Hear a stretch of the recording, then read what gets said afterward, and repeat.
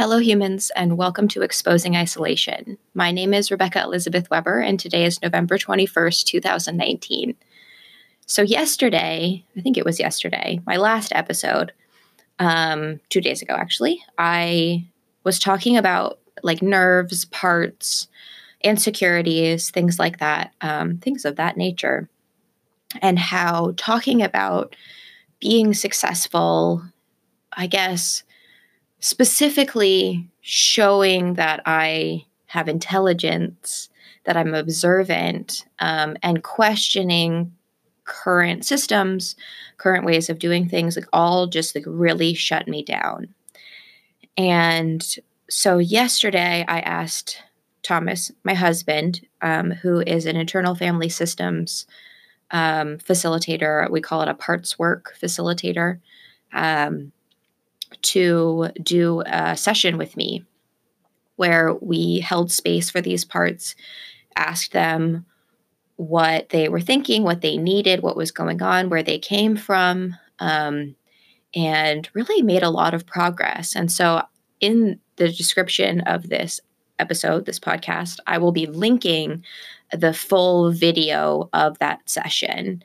I'm really proud of it. I'm super impressed and proud of Thomas for being able to facilitate such an important thing. Everybody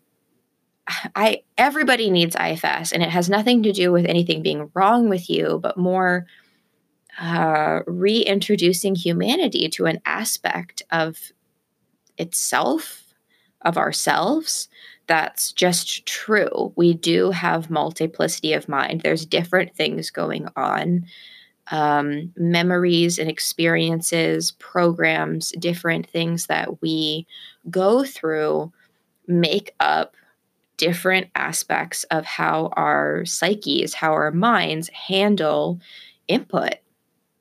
If we learn something when we were young, we remember it for a really long time, and it can create an insecurity, or it can create like a boon. It can create a confidence in us. Parts aren't always, they're not always negative. I mean, it's 50-50 if you really get in there. A lot of the work that Thomas is doing, that I'm like kind of supporting with social media and talking about it online, having recorded that video last night, is talking about the work that we can do with like post-traumatic growth, or I wish I could remember the name of the person who came up with this, but it's creating meaning after grief. It's called the 6th stage of grief. And so this is some of the work that I'm currently researching. It's the recovery from PTSD, burnout, breakdowns, all things that I have experience with. And some of it is healing our memories, the impressions that current certain experiences had on us. And so there's a lot of language right now in the collective consciousness in society. I know in other cultures too, but I'm specifically talking about like Western American culture of pushing through, getting over it.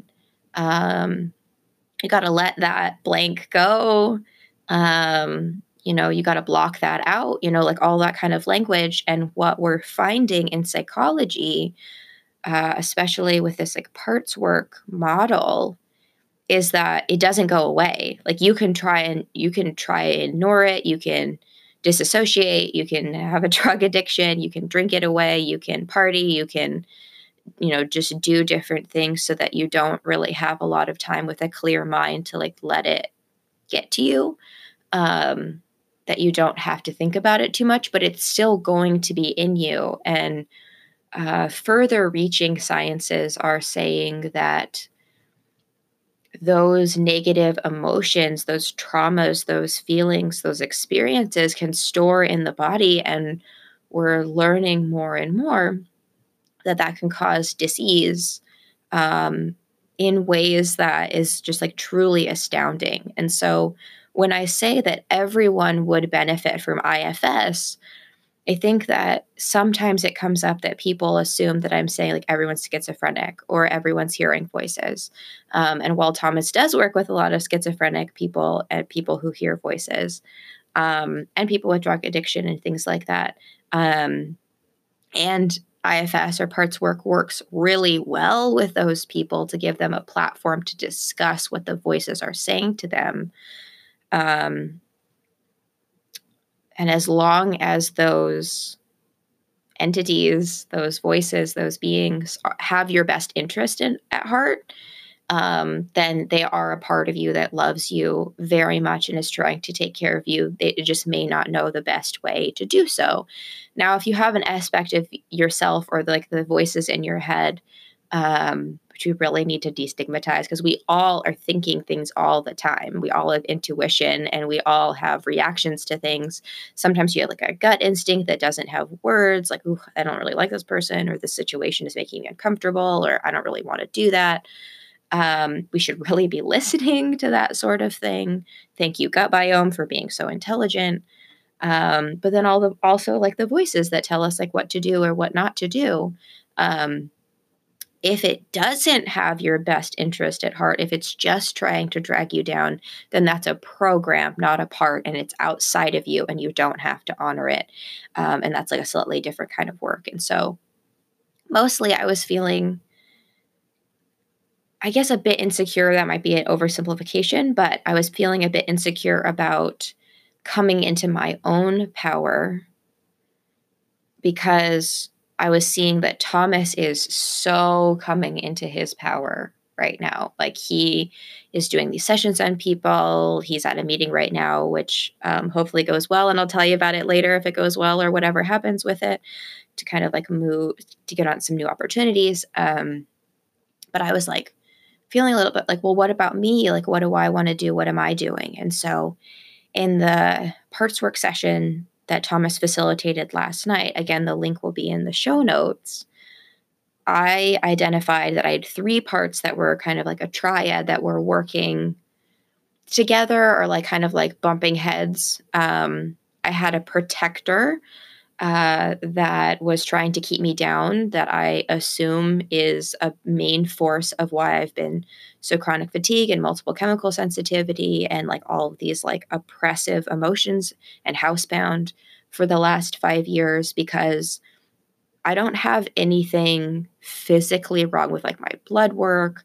I've been told I don't have autoimmune. I've like healed my gut health, my leaky gut. If I ever have it, I really don't think I do anymore. Eating really healthy, movement, like all these things. There's certainly more that I can do, but on paper, I should feel amazing, but I don't. And so that's where we get into more psychological and maybe even spiritual blocks to somebody feeling the best that they can. And so I have had a part that has been keeping me down. And what I found out last night was that it's a protector that was keeping me from putting energy into another part, an exile. Now, this is a little bit complicated, but if you keep coming along with this journey with me and Sapient Living, this will all make sense to you at some point, and you'll get to know your parts too. But just explaining, like I have an exile who was my little kid self all the way up into my mid 20s that felt that expressing myself, speaking my mind was the most risky thing I could possibly do and would jeopardize any safety that I had built for myself, because I was raised in part by a dad who would punish me if I made him uncomfortable. So I learned that making people uncomfortable was the worst thing that you could possibly do. And so I had always been manipulating my gifts, my intelligence. There was a third part that was part of this that I call my intellect. That is the part that likes to research and knows a lot of things about diet and food and mind and um, society and modern masculinity and systems and economics and politics, and just like is very intelligent, but has been hiding. I felt like it was kind of a masculine part, hiding himself from view because he was afraid of being punished. And so there was this like working part that was trying to create, but without being too noticed.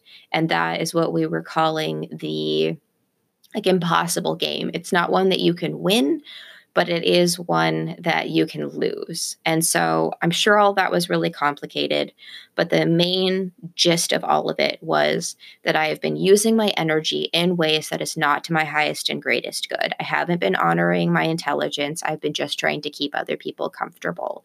And because it's exhausting to give all of your energy to the plight of trying to keep everyone comfortable, I've had a protector that's kept me down, kept me sick, kept me tired. So I could spend time in neutral versus spending time in service. And so this will make a lot more sense if you watch the video. It's like 50 minutes long. So I get it. It's like really, really long, but you will understand what I mean by IFS, by parts, by protectors, by exiles, all of that. If you have the time to listen to it, you don't really have to watch it. It's pretty emotional, but in the end, I feel so much better. I currently feel so much better. And I'm now sitting in self energy, not the tug of war that I was experiencing before of like who I wanted to be, but who I was, what I thought I should be doing, what I thought I shouldn't be doing. And today I just feel open to be more playful, curious, and to see what I want to do authentically going forward. And so that's just kind of a reflection on where I'm at with my life right now.